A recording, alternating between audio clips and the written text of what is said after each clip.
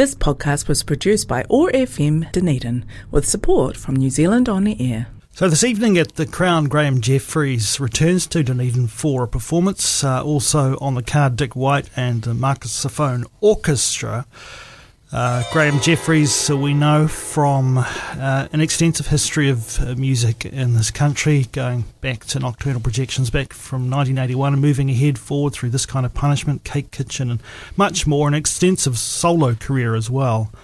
And a relatively rare opportunity to see and speak with Graeme today. Graeme, morena, good to have you with us. Thank you for having me here. Really nice to be back in Dunedin again. Always a pleasure to come down south. Twice in a year after having not seen you for some time. It was 25 years before I actually managed to make it down here. So all of that living outside of England, outside of New Zealand, and living in mainly Germany, Holland, France, those sort of places, all of that sort of got missed in a way, and there was only a chance to come back on a flight that got you into Auckland, and there wasn't really enough assets to be able to come down there, so it just worked out that way. I mean, but I've always kept an eye on what's going on in Dunedin, and so I sort of have a soft spot for it. I was quite honoured that the fact that I'd only lived here for 5 months, I've sort of been treated like a Southlander in a way, you know, by the people that I know, which I thought was really great, considering really I'm actually from Taranaki. I'm a North Island boy. Just to preface and explain some of what you might hear over the next little while, when we talk about the Marxophone Orchestra on the card for Friday, that is Graeme Jefferies as well. That's my secret Be Your Own Support act, to make it a 3-act kind of thing. And during the lockdown, I wanted to make a Marxophone, or I wanted to play a Marxophone, and there was no way of buying one because they've been deleted for 100 years. So I ended up actually making one, like working out how to make one. And it took a very long time to do. But once I'd made one, I sort of got addicted, and I made another. For those who don't have the benefit of sitting in the studio with me, what is a Marxophone? It's kind of like a hammer dulcimer over a zither frame. So to make the Marxophone, you have to make the hammers. So this one here has got hammers made out of brass, steel, wood, and cork. And it's tuned to 2 octaves of white notes on a piano and no sharps and flats, and 4 chords, which means you're C, F, G, and A minor. So that's more or less the indie rock Bible, isn't it? You know, no black notes on the piano and 4 chords. And you can play a lot of stuff on them. So for the Marxophone Orchestra, I've brought down the 3 Marxophones that I've made, and I hop from one to the other, playing sort of various songs on them.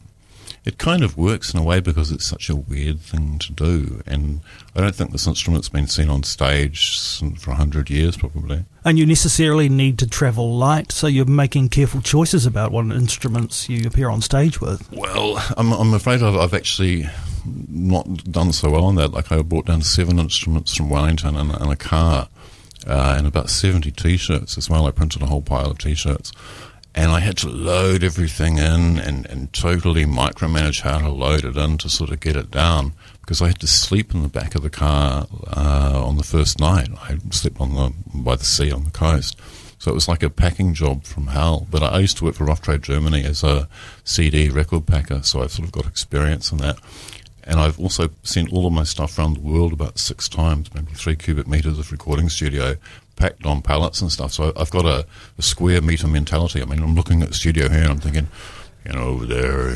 You missed the logistics. Yeah, just necessarily necessity. So. Yeah, like, not because I'm particularly Einstein at it, but just because I've always done that. I've always moved around the world, moving everything that you need in a house from one place to another. It's about the same price as one-way airfare. And it's great when you finally put it on the pallets, you're so sick of it that you just want to have a guitar and a bag.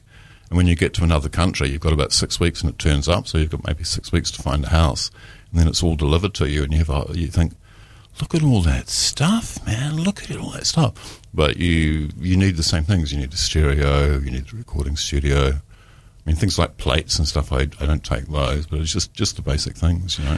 It's such an interesting time for you to be, you know, attempting this. Creatives all over the world finding it incredibly difficult to step out and you know, make an income, do all the things it's that really hard. It really is hard. Want to do. I mean, it's always been difficult. And your book talks very extensively about your own experience of that. But right now, I mean, here's another chapter to the book, right? More or less, like I'm thinking about updating the book in a way. Or we had this one tour, Brett Jones and I did one German-Belgian tour before COVID hit, before the days of masks and social distancing and stuff. And since then, everything has totally changed. So I'm thinking about that last tour, thinking, gee, that was a really fun tour. We never washed our hands once on the tour, probably, or only in beer and sweat, But now it's totally changed. I mean, it's a hard time for everything. The music industry is suffering really badly.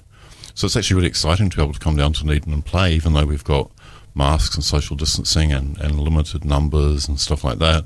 At least it's still possible to play now, and who knows how long that will last for, There's been a lot of reflection lately. I mean, your own book, Time Flowing Backwards, the memoir published in 2018. Yeah. This year, all the celebrations around Flying Nun's 40th anniversary. It's great that Flying Nun made 40 years. Yeah. Well, and here you are, a living example of someone who persists and is consistent and wants to make music and be involved in that, because you would have known and seen through that time many people come and fall away with music. Yeah, or that their lives involved other responsibilities that put music on the back burner, and I can totally understand that. I mean, from my own perspective, I don't have any kids, and although I'm with the same partner for the last 12 years, we're not actually physically married. We don't figure we need to do that. So it was easier for me to do that than if I had kids, or it's been like a poverty lifestyle in a way. Like I don't own a house, and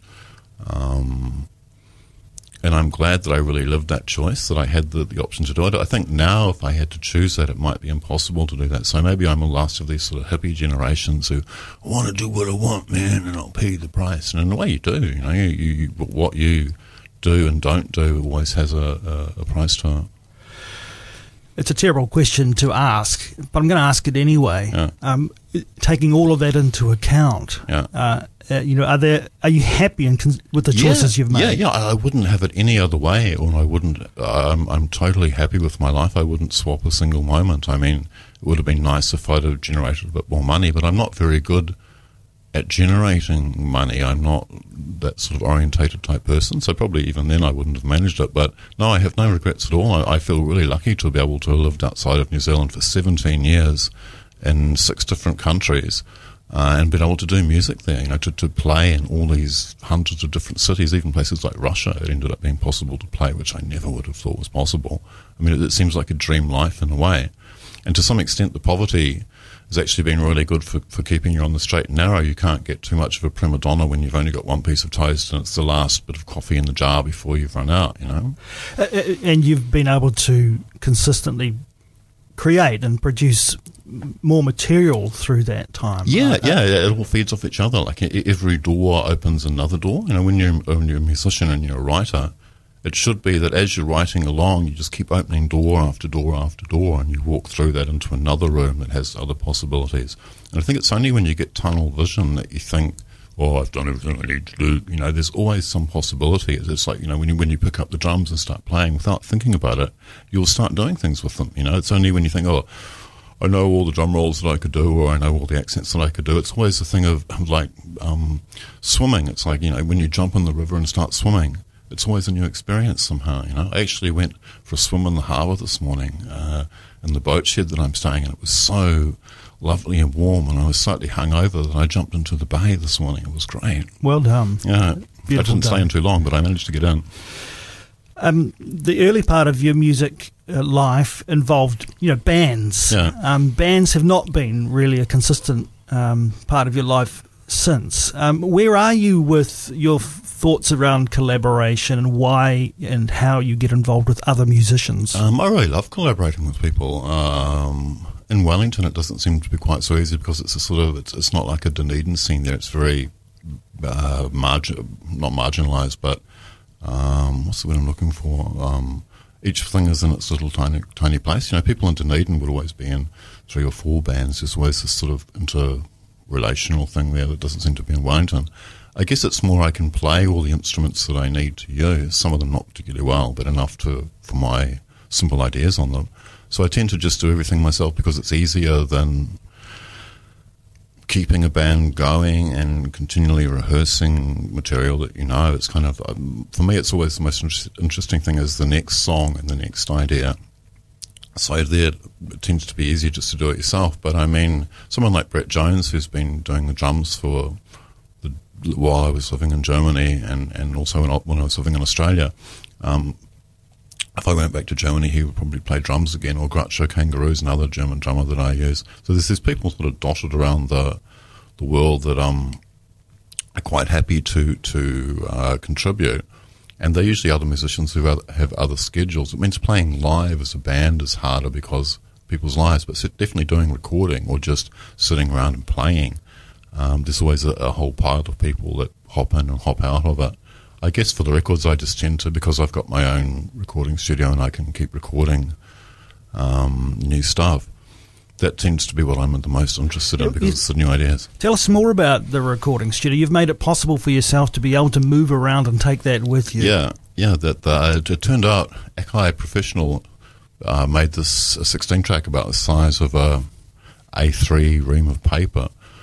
And although you can only had 8 inputs on it and it's only 16-track, that's enough for me to do what I want to do with it. I mean, the limitation of only having 16 tracks means you can't just keep dumping stuff on. The ideas have to be good at the start to build on. But it's a great limitation for me, and I find that medium is enough for me to just keep working on, it's a really old technology now. It's kind of like 1970s technology. But I've also got really good microphones and really good preamps, and everything that I have as a studio packs down to about 3 cubic meters of instruments and gear, and it fits on pallets, and you can ship it from one country to the other for about the price of an airfare one way. Having been so well travelled, your audience must, I guess, have also followed you in that respect, or you'll have pockets around the world. Not everyone gets that opportunity. Yeah. So, where are the hotspots? The hotspots are mainly in Germany, and I've done more German tours than any other country. Germans are great lovers of music. They stand very attentively at the concerts and don't talk to each other, or at least at gigs like mine. I mean, I suppose at heavy metal gigs they shout at each other, but there's a great love of art on the continent. As in France is the same, Holland is the same, and that's great. They give you a lovely hotel, free food all night, free drinks all night, take you out to a party at the end of the show. And if you're playing in Cologne, Dusseldorf is only half an hour down the road, and it's another audience, so it's actually much easier to play inside the German Republic. And the money that you make is much better than anywhere else. I mean, everybody wants to play there, but the audience will come along and they will buy your records and stuff like that. They love buying Schallplatten, which is a German word for record. So in ways, by necessity, finding out that those tours could usually make about, 5,000 marks or 2,000 or 3,000 euro. The last one made about 3,200 euro after 14 shows, including covering all the instrument expenses. And I brought an amp over there, which is still over there. I've still got a Fender Twin in Berlin. Brett bought a drum kit. We had an incredible amount of fun. We nearly got killed a few times through just being Germany, but it's just kind of, as a circuit, I think that's the best one. I don't think you just leave it like just being Germany. What are the circumstances of nearly being killed in Germany? You mean on the roads? The Autobahn, yeah. You're doing 220 down the Autobahn, but you have to keep looking in the rear vision mirror because there's a truck that wants to do 250, so you speed up and do 250. There's another truck that wants to do 280, or sometimes the fans can kill you or want to kill you, that you say something that offends them inadvertently, and so rather than love your music, they want to kill you and stop your music. There's a whole pile of weird things that happen. And Germany is just a strange place, particularly Bavaria. Bavaria's got its own magic, and I really love Bavaria. But there's always something weird that happens there. Just before we take an opportunity, you've got the saxophone with you, so before we perhaps hear a little bit more from that, let's just contrast what you've just told us about your experience of German audiences and support with what you experience here. And don't pull any punches. Is it, how does it compare? I choose where I play really carefully here. Like, say, somewhere like the Wine Cellar, which is run by Rowan Evans. It's a perfect gig. He's a great guy. It's a great PA. He mixes the sound. He gives you a tab on the bar. I really like that place for playing. So every time I play in Auckland, I always play there. Dunedin, I really like the Crown. I think Jones does a really cool job keeping it going. And there's a real great public spirit for Dunedin for music. There's always a good audience here. Not too sure about Christchurch. Wellington's fairly abysmal in some ways. It's kind of, for somewhere that's the capital, it seems to be more movie-based than music-based. Always lack of venues and to some extent lack of audience, Like, I don't know why that is. Interesting. I mentioned the Marxophone. You've got it in front of you, Graeme. It'd be a shame not to get a little bit of a taste of how you use it. Okay. How people might expect to enjoy it on Friday night tonight. Okay, let's try a cover, just so we don't have to worry about one of my songs. We have a song that everybody knows. So this is more or less what you can do with the Marxophone if you have the mind to.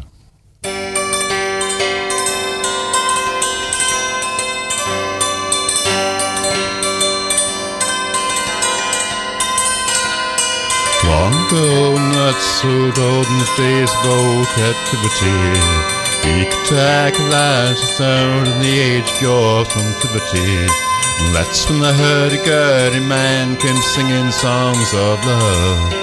That's when the hurdy-gurdy man came singing songs of love.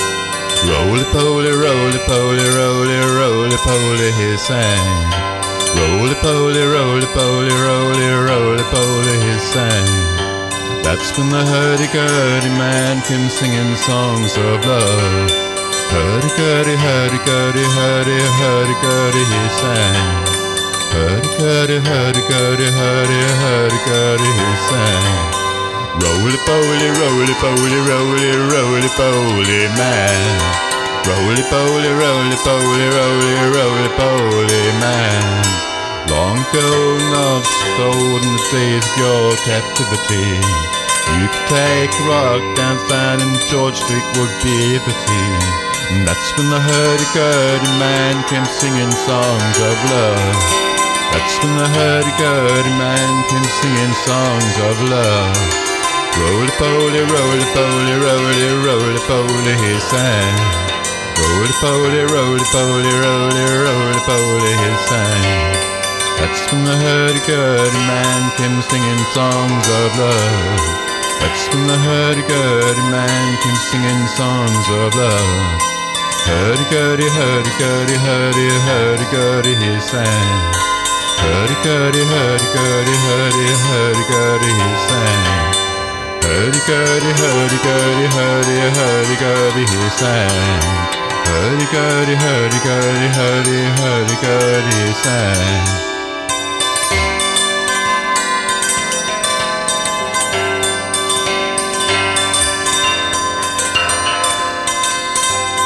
Roly-poly, roly-poly, roly, roly-poly, he sang. Roly-poly, roly-poly, roly, roly-poly, he sang. That's when the hurdy-gurdy man came singing songs of love. That's when the hurdy-gurdy man came singing songs of love. Graeme Jefferies live here in the Awesome Morning Show studio, or should I say the Marxophone Orchestra, because that's how you'll hear that instrument as part of the set. Well, look, I'm so conscious that we have got so little time, Graeme, so let's talk about tonight. Let's talk about the gig. What's your approach to how you've put this together, and tell us about Dick's contribution as well. Okay, so the evening will be 45 minutes set from the Marxophone Orchestra, which is like 3 Marxophones up on stage playing various songs. Then Dick's going to do a set. Now, his set is totally different from his previous stuff. Previously, he used to play guitar and sing, but this time he's doing it all by keyboards and laptop, and he's going to play a totally new set, the first time ever. Kind of nervous about it. We've both been a little bit nervous about the fact that both of our opening acts have never been tried before, but it makes it really exciting. So from being a totally 100-year-old organic instrument with no electronics or auto-tune, his stuff involves pretty much the other way. And then for my set after that, I'm playing electric guitar, acoustic guitar, electric piano, electric cello, and also a dulcimer as well. So, and nothing pre-recorded. So it'll be like an interesting sort of juxtaposition, but I'm sure it will be a great evening. And even with the masks and the social distancing and all the other things that we do, it's still great to be able to come down here and play. So I'm sure it'll be a fun evening. It's fantastic to have you in the city. Don't forget to get along there tonight. Best thing you can do right now is to go onto Under the Radar and get your tickets for tonight, and then you can secure your spot for this, we'll say, relatively rare opportunity to catch Graeme Jefferies in performance. Graeme, thanks so much for joining us this morning. You're very welcome. You've brought with you another track. I'll let you introduce it.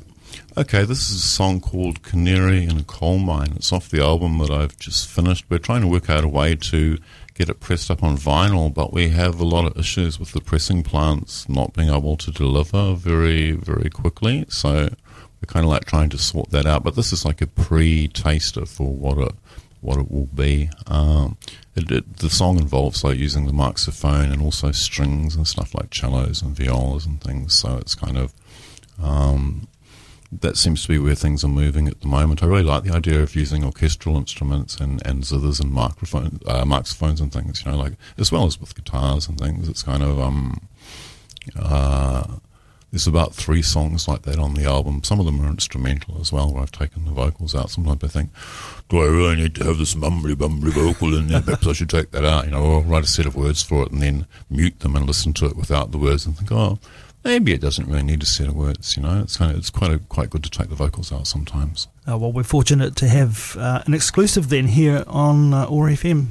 Graeme, go well, enjoy the gig tonight. Thanks. Thank you so much. Thanks for having me on. Yeah. This podcast was produced by OARfm Dunedin with support from New Zealand On the Air.